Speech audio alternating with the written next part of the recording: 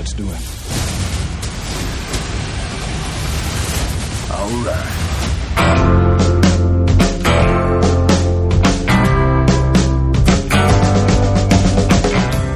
Hello and welcome to Mark as Played, the movie podcast on Movie Podcast, where we play just a couple of samples of a couple of the great movie podcasts out there. These are things that we are listening to, and we hope you will as well. Also, these podcasts have inspired a conversation, a discussion, this very episode that you are listening to on Justice League. So with that, here's probably the most positive spin on this concept, the Heroes trailer of Justice League, and then our discussion. Keep your mind from wandering somewhere else and end up doing nothing on a Saturday night and we dance all night long. Remains in mourning after the death of Superman. Violence, acts of war, and terrorism are all on the rise. I had a dream. It was the end of the world.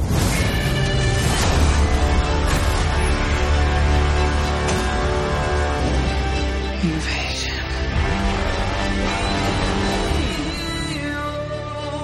I think it's something more. Something darker.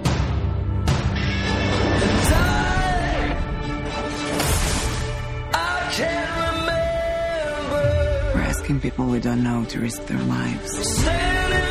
Strong man is strongest alone. You ever heard that? That's not a saying. That's the opposite of what the saying is.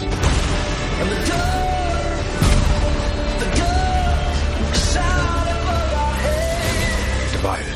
We are not enough.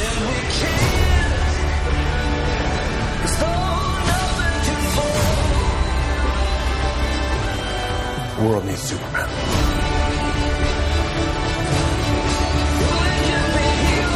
I made him a promise.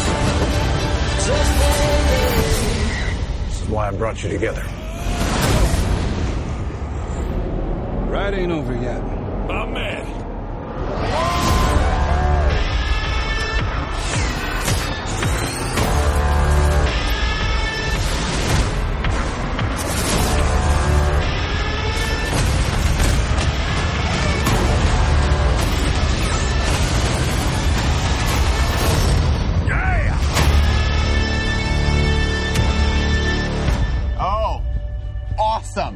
As a bat signal, that's your... Oh, sorry. That's your signal. That means we have to go now. Yeah, that's what that means. It's so cool. All right, so joining me, you've heard me before, unfortunately for you, dear listener. I'm Michael Denniston of Projecting Film and all sorts of other crap that you probably don't listen to. But we have the co-host of Atlantic SC. We have the Atlantic Screen Connection, the one of the most popular film podcasts on the planet. You already know who he is, Jason Michaels. So we've got a superstar coming to talk about Justice League, the Superman to my, I don't know, Aquaman in this podcast field. Me? What would I be, Jason? I don't know. Yeah, I'm saying I'm Aquaman. I'm definitely... You're Aquaman? Yeah, I guess. Yeah, I guess you're the manly one. I'll put that way. See, that joke didn't work because the Snyder version really has tried to make Aquaman cool, and he used to be a joke. So, but I like Aquaman. He's we'll get into all that. versions of Aquaman. Yeah. So yeah, we're gonna try to talk a little bit about Justice League if this film's not been talked to death already. I feel like it was probably talked to death before it even came out. These type of properties are like that, but for the most part with this film, I'd say very middling reactions. We did an episode on divisive films. I don't know if you would call this one divisive because I don't really feel the passion one way or the other with this one. I feel like the people that have enjoyed it feel like it survived. Like they sort of just made it through it, and that the people who disliked it were like, yeah, I was never going to like this movie. I don't like what they've been doing for years, and I don't like this one. Well, just before recording, I actually managed to check out the Rotten Tomatoes score, and I don't really like bringing them into this because they're an aggregator. It's not necessarily a place where film critics... people look at those scores, and it's exactly... They judge it by the quality of the film it is, and not necessarily the fact that these are actually just an average. But it's there. It's still there again, Justice League critics all over, it's at 41%. And if you look at the audience reaction to it is 85%. And I mean, if you want to say divisive, you've got double the score on the audience side. But having seen the film now, I'm not going to say I don't understand the audience, but I feel like you were saying, they're really saying, well, at least they got through it. But that doesn't necessarily make a good movie. It's a weird thing. Exactly. To go out to the movies and spend your $10 to $15 and be like, all right. They tried. $300 million, and they tried. At least they tried. And I'm like, well, Christ, man, that's a lot of money to spend on, well, at least you tried. I found my reaction, I mean, obviously the thing that is probably most interesting, unfortunately for the film itself, is that as a film fan, I would be watching it, enjoying it sort of in fits and starts, and then it would do something kind of odd, or there'd be, Ben Affleck, unfortunately, is like the exposition machine as Batman. Like you can feel the hand of the studio or Whedon or whoever was brought in, whoever's decision it was that they had to fix the longer Snyder cut here, or the Snyder versions that we've been getting with Man of Steel and Batman vs Superman. That Batman was coming in as a shortcut to be like, here's what we need to do next. And so every time I would do that, I'd be like, man, this is garbage. Like, this is not fun. Like, I'm seeing Batman and the Super Friends, and I'm like, why does this feel like homework? And it did come across from the studio like, this is something we said we were going to do, and now we've done it, and thank God we just managed to pull it together. Like, it doesn't even feel like the actors or the Warner Brothers was having much fun with this property. This was not a celebratory, like, we assembled all of these great characters together. This was just like, all right, you all wanted it, so I guess we did it. Yeah. God, all right, let's get back to Wonder Woman, where everybody loved us. Yeah, the only guy that looks like he's having a great time is Jason Momoa, is Aquaman. He's drinking his way through the movie, and then after that, he's just like, yeah, my man, I dig it. I love all that stuff. He's having a great time. Yeah, as I was trying to joke earlier, I mean, play Aquaman, there's no pressure. It's not, no one has like their favorite like cinematic Aquaman moment yet, so he can just do whatever he wants, and people are going to be like, oh, that's pretty cool. I always heard Aquaman was a dork, but yeah, this is awesome.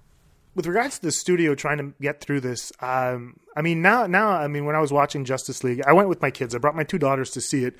And, I mean, 12 and 10, those are their ages, and they look bored, And I remember my 10-year-old telling me, Dad, what the hell's going on? There's no story in this. They're both leaning on their hands at one point, and you're like, if you manage to kind of get these two kids to be bored, they don't care about these characters. The only ones that they really wanted to see was Wonder Woman, and they didn't do a good job on her. So you kind of feel that there's a complete unevenness in how they want to handle all these things. And it's very weird. We were talking just before getting on I think during the week this week, having all these executives really reaching into and trying to kind of steer this ship in the right direction. And it seems like they're trying to steer it in too many directions at once. This film felt like a prequel to whatever the hell is supposed to come. So there was no real initial setup. There's no real character development. We just know that these are the people that are going to be guiding us throughout the rest of the DC films. So we've got our Wonder Woman. That's okay. I mean, even the tone between the first, like the Wonder Woman film and the Wonder Woman in this movie, you can clearly see that there was no real conversation going on behind the scenes because she's a completely different character. You can see there's two different visions in how this person was supposed to be handled. The same thing with Batman. If you look at the Justice League Batman versus the Batman versus Superman Batman, apart from the actor playing the guy, he's again a completely changed thing. They had to rewrite certain lines. He's a little bit more jokey. He's a little less dour. And you're like, well, what the hell? Is it just because like there's this loss in his life now that Superman's no longer there? A person who he wanted to shoot down from the sky, mind you, in the first film. And you're just kind of trying to figure out where the hell they want to go with these people. And then they lump in 3 other characters. And you're like, what the fuck? How am I supposed to develop a guy like Cyborg, Aquaman, and the Flash? You kind of get little tinsels of their backstories, but that's not necessarily good movie making. I'm supposed to know these characters before I head into the Justice League. And that's a sad part of it. The idea that it was, anthology filmmaking now is really kind of messing with an audience's anticipation for a film and their perspective coming out of it as well. Because now when I walk out of a movie like this, I'm like, well, let's see what the next one does to see if it's going to correct it. And I have to stay there waiting for the next 2 years to see if they're actually going to right this ship. And chances are I'm going to be tired and I'm going to want to walk away from this anyway. Not necessarily wanting to go back because Ben Affleck doesn't look like he's having a good time. Gal Gadot's going to be fine. Once she goes back to Patty Jenkins, they're going to make a fun movie. The Aquaman movie coming out might actually be interesting because I have faith in, I think it's Justin Lin who's directing it. I think it's James Wan. James Wan, there you go. That's the guy I'm looking for. I have faith in that guy. Kind of a horror kind of sensibility. Exactly. Yeah, but I mean, creepier looking. I don't know if it's going to be creepier looking, but I think that, the guy has good ideas, and if he's just let off his leash just a little bit with the bigger budget, he can actually do something that's going to be worth my time anyway. Flash, I don't have any faith in at all because I didn't particularly like the setup for this character, but we'll have to see. A lot of people have had positive reactions to him, and I don't know if it's just that he's... Oh, no, man. He's Sheldon. He's Sheldon from The Big Bang Theory. That's the same guy. Oh, wow. Those are... Okay. I'll make sure to put that in the show notes or the tweets for this. So, no problem, man. And assign them to you as fighting words on film Twitter. Sheldon from The Big Bang. The biggest issue I had with Flash is that he carries most of the Joss Whedon isms. Yeah. Where it feels so blatantly off from the other characters. And there's a little bit of that, as you said, with Batman. Like, clearly... It's a weird thing to complain about, because... I was not a fan of either of the other Snyder movies. I hated Man of Steel and I hated Batman vs. Superman. And I also hated Suicide Squad, which he didn't have anything to do with. But so the previous sort of DCU properties, other than Wonder Woman, not been a fan of. He must have been a producer on Suicide Squad. He was in charge of the whole DC universe for a while. So he definitely wanted his sensibilities, his sort of that look. Yeah. And so it's a weird thing to where it's like, okay, I didn't like that. And I did feel like they made these characters far too dark, and those were just not fun movies. So then they try to, I don't know, it's like they're giving me the artificial sweetener of fun, where it feels such in contrast that it's like, yes, this is what I asked for, but now I'm not digging this either. I do think that maybe if, as you said, if the Flash had been introduced in his own thing coming into this, it just would have felt like, oh, that's just the character. That's how he is, and you'll have an anticipation of seeing the sort of more pop art comic book sensibilities clash with Batman, for instance. Right. And I think, unfortunately, they should have, in my view, made Batman more the butt of the joke and things. Like, I would rather him still be stiff, straight man who has no sense of humor, and then just have these sort of goofballs around him. To me, that would have been more funny, but clearly they got some notes that Batman needed to be a little more likable, so that's what they did. And see, that's what's weird to me, is that Batman is the only one that really has a serious tone in all of those comic books. Having him surrounded by these people, like you said, you call them goofballs, it would have been an interesting thing for him to be the only one without superpowers taking this seriously. Right. That would have been interesting. I don't mind it, but at the same time, I've always had trouble with the Justice League and having Batman in there, because it's always one of those strange things where you're like, that's a little bit too big. It's like, I remember we were talking about Spider-Man Homecoming and how having him in the Avengers at one point just makes it just too big for what Spider-Man is normally known for. And so even if you do read the Justice League comic books and Batman's aware of these interdimensional beings and whatnot, sure, it's always felt a little bit weird. I mean, I can understand that, like, Kal-El, Superman, and Wonder Woman having these more, godlike qualities that are going to bring in from different dimensions, because they're from different places. Batman's from Gotham. He's just got weirdos dressed up in suits that have no powers at all that he needs to take care of. To find him in this context has always been a little bit weird to me. And so, I don't know, when I was watching Justice League and seeing him with his gun, and I was like, what the hell are you going to do, man? You've got this god that's coming at you with a giant hammer, and all what are you going to try to do, to shoot him? It doesn't make any sense. Well, his ultimate power, it's a totally sort of meta power, is that he's just the most popular character. Yeah, I mean, that's the reason. That's it. So there's another comic book sort of owned by DC and their Vertigo line called Fables that was not superhero, but it was some of their powers as far as them interacting with sort of our world, the Monday world as they called it, was whoever was most popular had the most power. And so if those fairy tales got lost in sort of the pop culture consciousness, they started to die off. I like that, but that's basically Batman. I mean, it's one thing I want to get at, because that was what I struggled with. I don't know, maybe I'm going to be completely at a loss to give like a a review on this really, because it was a weird experience, because like I said, there's stuff I enjoyed, but I also was extremely frustrated with it at times.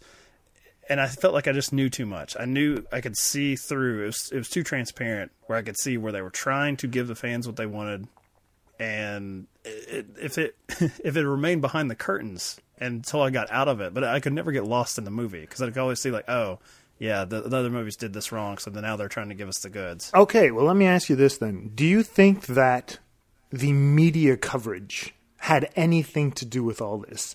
The fact that now we have all this information walking into a movie, the whole Henry Cavill mustache gate thing, I have to say I didn't really notice that.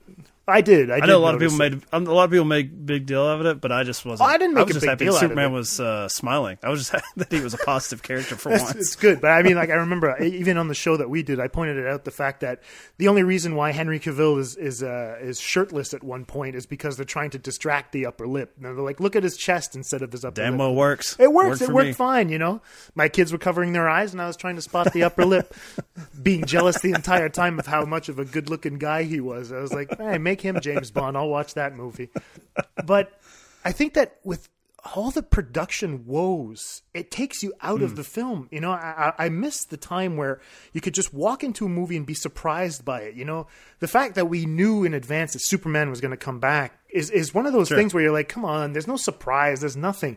And it felt like this very monotone film throughout the entire film. There's no real emotion. There's no rise. There's no kind of little dull lull where you're trying to get back a little bit of exposition to understand what the hell's going on. Everything seems to be going from like snippet to snippet to snippet, just so that we can actually work our way through and get to the end. That's essentially what I feel like Warner Brothers was. Okay, cut it here, do this, put that there, and we're going to sell this package, and then when the Blu-ray decides to come out, we'll add that extra hour. And then the real fans are going to be able to get that. Mm-hmm. But I mean, now it felt like it was purposefully made that way. Unlike, Batman versus Superman, where they just were like, maybe if we add that extra half hour, the people will be like, oh, well, at least they got a little bit more Clark Kent, a little bit more Superman. And that was a bit of a surprise, which was fun. But now I think that with all the production, everything that you're going around, you're walking into the theater and it's like, well, let's see what happened. Because based on what I was reading in the news, it was a terrible time making this. Ben Affleck doesn't want to be there anymore. Gal Gadot had to come back and reshoots because she was pregnant.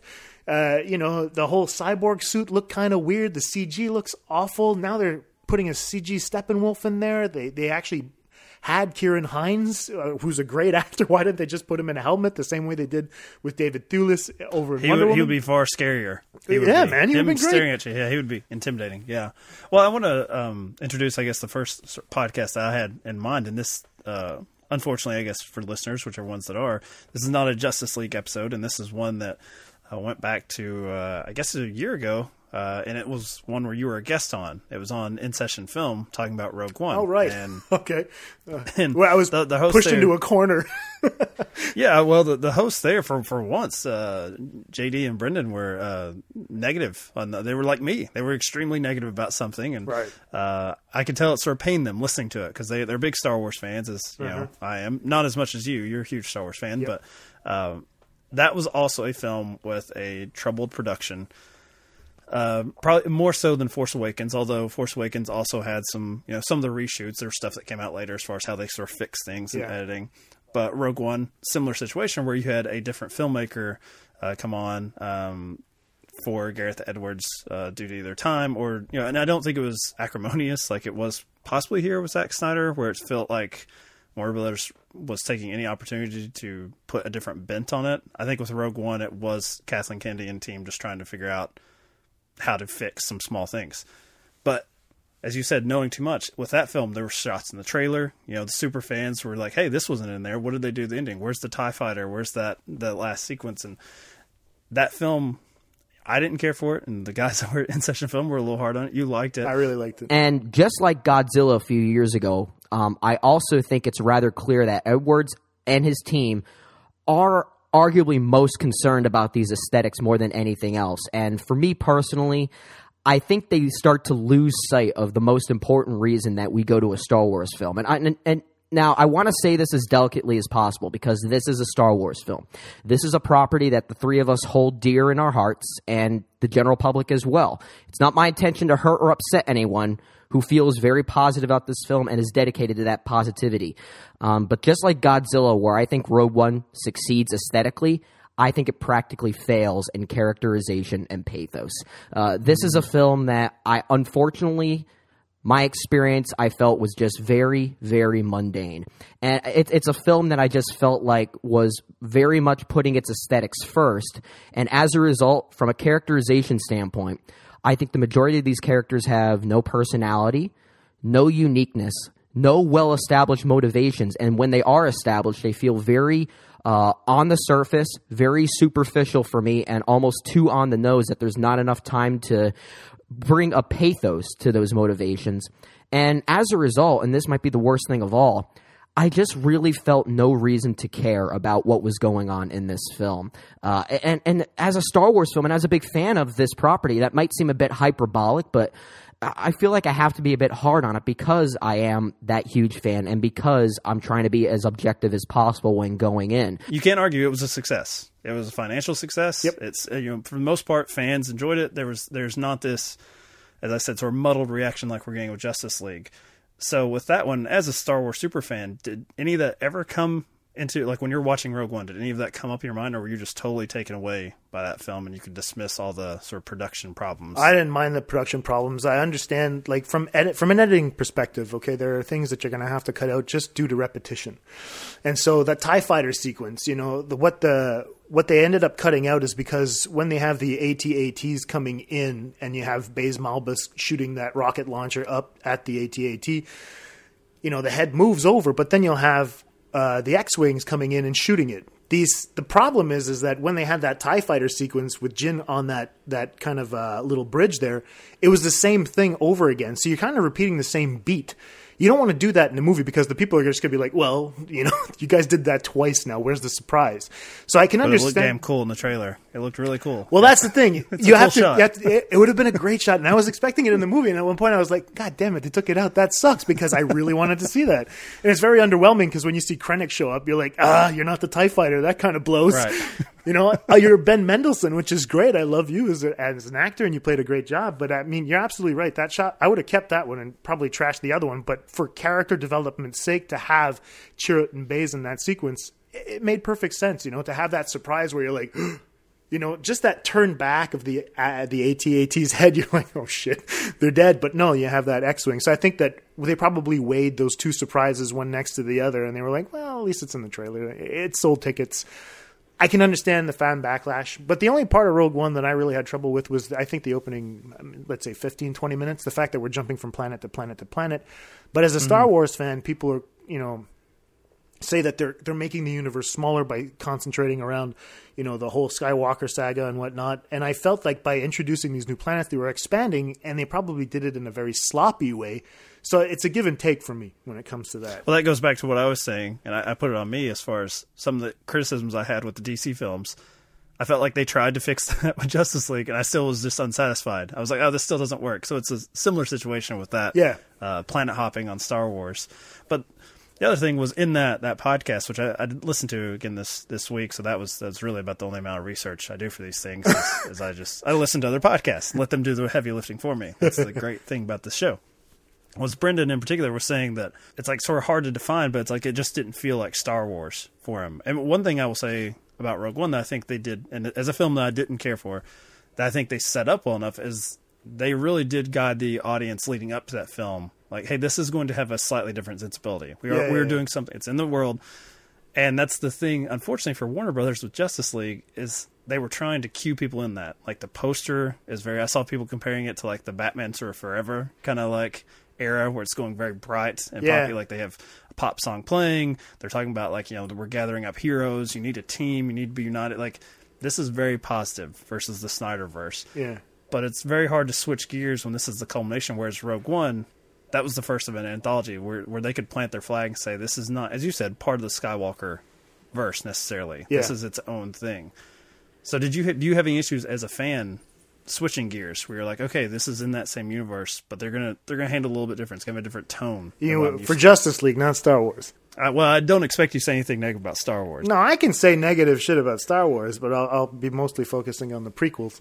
But the thing is that I'm a little bit a bully to those poor films. They're great stories. They're just poorly directed. That's all I can say about that. They're great stories, but they're poorly directed. Too many ideas, not enough trimming. That's what you do when you give someone absolute power. It corrupts, and that's exactly what happened to Lucas. They let him run loose.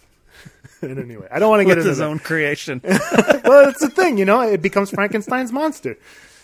But I'm not as forgiving when it comes to like movies like Justice League or anything like that, because to be honest, I have never been in line with Zack Snyder's vision anyway. I understand that like Christopher Nolan was kind of producing Man of Steel, but they treated him like Dr. Manhattan and Watchmen, and he's not that. He represents something completely different. Superman does not want to be alone. He's a guy who wants to be accepted, and at one point he decides, you know what, I'm going to prove myself to you guys.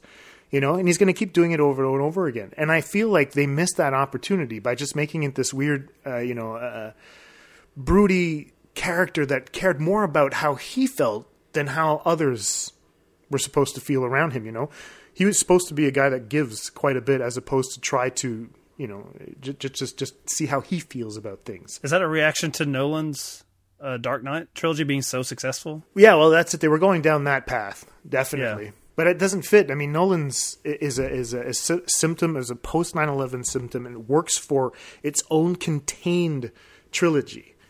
But that's going to be something that we look back on and we're like, wow, that's very much, a post 9/11, series of films. Whereas Superman is supposed to be that idea of hope. He says it in the film. And when you're watching it, you're like, wow, why does everyone seem so hopeless? Why does Superman seem so hopeless as well? You're supposed to be this beacon of hope, and yet at the same time, I don't get any pleasure. There's no smiling. I don't feel, any levity here at all. And so, I don't know. I've never really been in line with Snyder's vision, and I think, his culmination with Watchmen, I enjoyed Watchmen. It was good. I didn't like it in the theater, but after having watched it 3 or 4 times after that, I was like, yeah, he did a good job. But with this, I think it just doesn't work anymore. Even the color palette, everything is just weird. Like you were talking about, Batman Forever. Those are not really good films. I mean, Batman Forever and even Batman and Robin, why would you even remotely want to be compared to that? The bar is so low when it comes to those films. He's going for the campy 1966 Batman. And I mean, people will watch that, a little bit, with a little bit of nostalgia, but at the same time. Sure, yeah. The thing is that I have to watch Batman versus Superman, and I have to watch Justice League with that tinsel of nostalgia as well. And it's weird because even in Justice League, we were talking, Lee and I were talking about the score.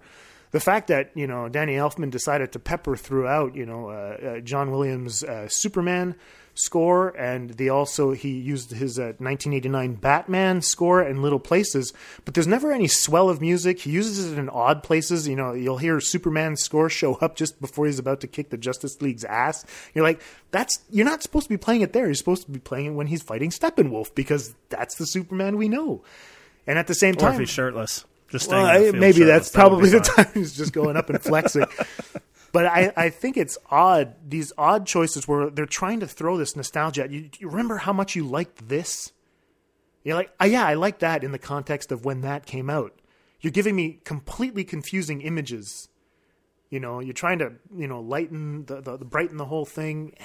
It's just, I don't know, man. I really, really would love to see someone just press the giant reset button on these things, because it just shows now how much this is money. It's just money now. It has nothing to do with like really wanting to put out a good film. And even Lee and I were talking about it on our show. I was standing up for these films for quite some time. Batman versus Superman, Suicide Squad. I defended them very much because I don't like bullies. And I feel like now that's what Warner Brothers is doing. They're using that whole tomato meter aspect to get the fans to defend the films by going to see them. I even saw a petition online today, and it was in order for Justice League to make its money back, us DC fans should get together and go see the movie 6 times. And I was like, dudes, what the fuck are you doing? You can't do that, because then you're going to just continue promoting mediocrity. And you can't do that. You have to let them take the bite, learn their fucking lesson, and come back with something that's actually worth our time. Yeah, the most I would agree with something like that is, I just think it's good business sense, which I'm obviously not like Joss Whedon. I'm not one of the filmmakers here, but I've seen some stuff online where like fans are like, hey, give us the 3-hour Snyder cut on Blu-ray, DVD, whatever. Yeah. But that, for Warner Brothers, that's just, hey, you can sell them the film multiple times in different versions. That's the thing, but that's exactly what it is. Yeah, that would be fine. Now, as I said, that being said, I don't know how offensive that is to the people that worked on this version of it to feel like, oh, that's not good enough. But they, as you said, they've got to recoup their investment somehow. So, and that would be perfectly fine. But yeah, the sports mentality, which I really dislike, and honestly, I see it just as much with these, the comic book films. It's obviously there with the sort of Marvel versus DC fan bases, yeah. But you get that a lot just from film snobs when it comes to Oscar season too. Okay, like, Moonlight and La La Land, yeah, and no other realm. You remove award season, why would you ever compare those two movies? Why would there be teams of people that I'm wearing like La La Land jerseys? And you're absolutely right. jerseys? I hadn't thought about that. That's a good point, man. It makes no sense. It's just this arbitrary thing that you're allowing to enter into the conversation. If you like Justice League, by all means, go see it 6 times if you want to. But I don't think that the fans should feel that they're putting on the hard hat for Warner Brothers either. Like, this is their job to well, that's to make the thing. Sure yeah, you're not supposed to be picketing, to get something out of these. Like they've really painted out the film critics as being bullies. And I disagree with that. I think that a film critic's job is to be honest about certain things. Whether they're paid or not, I don't know. There's always that, oh, you've been paid off by Marvel or Disney or whatever the fuck. And you're like, come on, dudes, do you really think that these companies are wasting time trying to buy critics here and there? If anybody who should be doing that is fucking Warner. It's a weird ownership that people take of the films that they love, and normally that's a good thing. Like it's like, it's no different than like your Letterboxd account, just having like your 4 films that sort of define you. There's no other reason to put up there other than saying, hey, these are my sensibilities, like represented by these 4 films, and you're just kind of cueing people into stuff that you dig. But like, especially with comic book characters, there's a lot of that talk of like, that's not the character I grew up loving. That's not, that's not. Yeah. The In Session podcast I referenced with Star Wars, where it's like, hey, like you feel in some way like these are my characters because I've lived with them for so long, right? But they're Disney's or they're Warner Brothers. It's their characters, and they're gonna. And like, if you're a true comic book fan or even Star Wars fan, you've seen the universes expand and then be shoot away. Like when Disney took over, all that expanded universe stuff was gone, but it still exists. Like, you still got enjoyment out of it. It's not that there's one true version, and then this one is not the real thing. They're just pieces of entertainment, and hopefully you enjoyed them, and that's it. That's all you can hope for. Yeah, I agree. But I mean, I did say that the Flash is not the Flash that I grew up with, and I mean, I wasn't necessarily looking for that. I just didn't like this one. But I remember my daughters saying to me, these aren't the characters that we grew up when we were watching the Justice League show. I mean, they're 10 and 12, man. So, I mean, we're not talking about a huge leap in time. We're talking about they were watching this when Man of Steel came out, right? Mm-hmm. And so you have, no real consistency in terms of, you feel like Warner Brothers doesn't necessarily know who their audience is. Are they truly trying to make it for 10, 12-year-olds that are actually getting in to sell more comic books? Or are they making it for us, mid-30-year-old white guys that are just angry that we're not. Let me tell you, I for one feel that there's not a lot of media produced for me as a 30-something straight white guy. I feel like this is a market that's not yet satisfied. I don't know, like, because the score that you brought up, clearly that's meant to, and the guys I was with, they really liked when the Elfman stuff, like the Batman theme, when you got a hint of it, they got sort of momentarily jazzed about it, and it's true. It's just that little nostalgia button that's just being clicked. Yeah, but I mean, that's like sniffing a steak and not being able to eat it. You know what I mean? It's just rubbing it in your face. I don't know. I'm pretty sure the guys I was with probably went home and just watched the Burtman Batman movies again. So I think they had their steak. It's just it was fine, but I mean, to me, that's a tease, man. It's like watching porno when it's all blurry and shit. I might have to have a talk. Is your Canadian internet any good up there? No, I mean, like when we were kids, man. The parents didn't want you to have those channels. American Pie style. You remember what he was doing? It's like, oh, that was a tit. I'm trying to think if this is going to be the only Justice League podcast that has American Pie as a reference. There you go. As a point on there. But I mean, I wanted to bring in quickly, we were talking about pleasing an audience, the DC fans that are there to defend those movies, and you'll have the people that are more along our lines that are just in there to see a good goddamn movie. Not necessarily be like, oh, look, there's another guy in a giant bat suit. We want to see something happen. And the podcast I listened to a few. I listened to the True Bromance film podcast. I haven't finished it yet, so sorry guys, but I really loved the show so far. They seem to be enjoying it. I listened to Dave as well, and I think he was talking to Andrew, and they like Dave said, it was fine. And I was like, all right, but I mean, is fine good enough for these types of things? And perhaps it is, because we're not supposed to be complaining about this type of stuff. We're supposed to be the Moonlight and La La Land crowd, not the Justice League. But I was listening to Jeff Goldsmith's Q&A podcast, and he was talking to James Mangold. I hate to geek out for a second, but I have to. Just gotta ask this question. Obviously, there was a timeline reset in X-Men Days of Future Past, which Simon Kinberg wrote, and he's the producer of this film as well. And I'm just curious, where does this fit in the timeline? Because in X-Men Apocalypse, there was a different Caliban. And I'm just curious if this is an offshoot, a different timeline. I have no idea. Oh, excellent. I mean, as you can tell, by the way, I'm sparring with you on these questions. I don't care.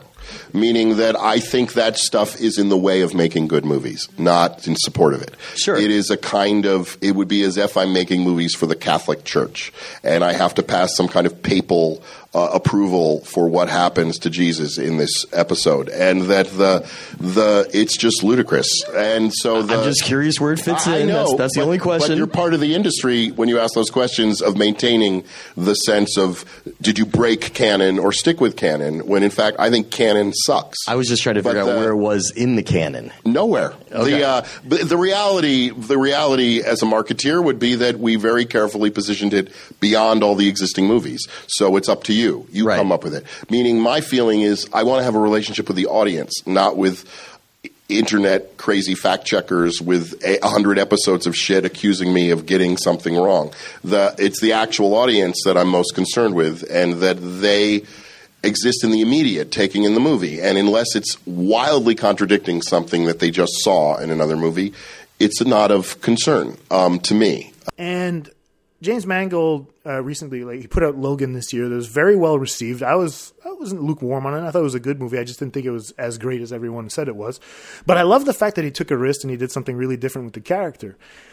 And when he was talking to Jeff Goldsmith, he explained that he was disinterested in making another superhero movie after the Wolverine because he doesn't think that the Marvel Universe, the DC Universe movies are really movies. He says that he believes that they're really expensive TV shows, and he thinks that the audiences that go in to see these are really film fans. They love movies, but they also get really angry if the movies try something different with the characters and don't necessarily follow that same continuity. The audience's want is very contradictory, because if you hold the filmmakers responsible to what he calls an immovable semi-religious Bible, then you can't really get anything interesting from it. And I think that when you break down what Mangold is saying, I think it's really interesting, because I feel like that's what exactly Warner is doing. They're listening to what the fans really want, and then they're looking at how much money they can make off these fans. But there's no real creativity going into the building of the universe, which is essentially what filmmakers are supposed to do. They're supposed to take something, interpret it, and make something really good for us to actually be over there so that we can pick it apart and see what the hell they're talking about. Lee on our podcast was saying that what they did with the DC Universe right now is armchair philosophizing. And it's exactly what it is. They're pointing out shit that's happening in society today, but they're not really doing anything with it. And so I think that, this is where I applaud, a James Mangold who decided, Logan, he says, it's not part of any continuity. He says, if you're a hardcore film fan and you're really into the X-Men thing, then you could say, well, Logan happens after all the X-Men films and you can get away with it. But he says he just set out to make himself a film. He wanted to honor Hugh Jackman's portrayal of the character. He really wanted to explore a little bit more with regards to Patrick Stewart and Professor X. And he made something that's completely different. And look, the fans really loved the film. The film made over, I think it was $650 million on a $100 million budget. Jesus, you made your money over 6 times. That's fantastic for a movie like that, which is rated R. I took my kids to see that one, and they liked it. I think that Warner Brothers, like Wonder Woman, big success this year. It's going back into the past where she can't interact with any of the other characters here. It has to be standalone. Yeah. I mean, by virtue of the setting, the time period. And it works. And it only really, drags for me when they feel the need to, kind of connect it in some way with, the sort of the bookend. Sort of oh, she's going to go on and she'll be in the Justice League. I'm going to say something that probably most people wouldn't agree with, and that I was a fan for the most part for probably the first third, maybe 2/3 of Josh Trank's Fantastic Four. Right. Well, yeah, but it wasn't that was the Fantastic his. Four that I knew. I get it. But it was... I'm completely on board with you there, because you can tell when the goddamn studio put their hands on it. And I mean, it's their money. I'm not going to take that away from them. But that guy clearly, you could tell that he knew what he was doing. And had he been given just just a little bit of more free reign, we might have actually gotten a really strange Fantastic Four film, that really we've dark. never really seen before. It's really cool. And look, it would not have, by any stretch of the imagination, as someone who'd read Fantastic Four comics growing up, it would not have been the definitive Fantastic Four. It wouldn't necessarily have been those are the characters I remember from the comics. It would have been something on its own. But they had, I believe, 2 other films in the mid-2000s that did the more family-friendly. They were almost like family films, really, very PG and sort of bright and jokey. Yeah. And it's when you hired the guy of Chronicle, I feel like he didn't give you something completely different from that. It had that you could see that, this is the same filmmaker. Yeah, absolutely. And so going back to Justice League, not a fan of Snyder's work really at all, but clearly they wanted to put their big bet on him, and they did. Man of Steel did well financially. I mean, I don't know if its reputation really has held up critically, but they continued with that with Batman vs. Superman, and this really felt like it was intended to be the third part of his particular trilogy. And just trying to move on midway through the film, you end up pretty much satisfying no one to a certain extent. So I like when they just, like you said, with the Logan example, you're just go make a movie. And that seems to be what, from what I've read, Warner Brothers is going to do going forward. Yeah. As they're just going to worry about the individual films. That's a good lesson to learn, I think. Just let someone say, hey, I've got a cool Joker story, and I'm going to do that. And it don't have to worry about how it fits in. And of course, the ultimate lesson is just less Jared Leto. That's the biggest thing they can take away from it. Absolutely. If they start doing these one-off films, and those suck too, I'm going to be right back here behind the microphone being like, man, I kind of complained about Justice League, and now they fixed that for me, and I still don't like it. So the point is, just don't listen to me, really. And I'm suggesting that to the listeners as well. It's about that time you stop listening to me. We sang every song we could sing until we ran out of words. We just hummed. Thank you for listening to another episode of Mark as Played. We hope you continue to do so.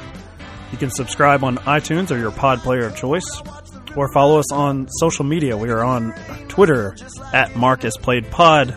We have a Facebook group if you'd like to be a part of that, and we are also on Instagram at Mark as Played. You can follow me on Twitter at War Machine Horse, or Jason at Atlantic SC. As for next time, it will be me and Hyro, the unfortunate duo from the first episode of this very podcast, as we continue the discussion, this time with far more positive response on Rotten Tomatoes in regards to Lady Bird, and as it stands now, its perfect score on that aggregator site. So we'll look at how that affects the expectations of an audience going into a film, and if it affected us. I'm going to bet it affected Hyro more than me. He's weak.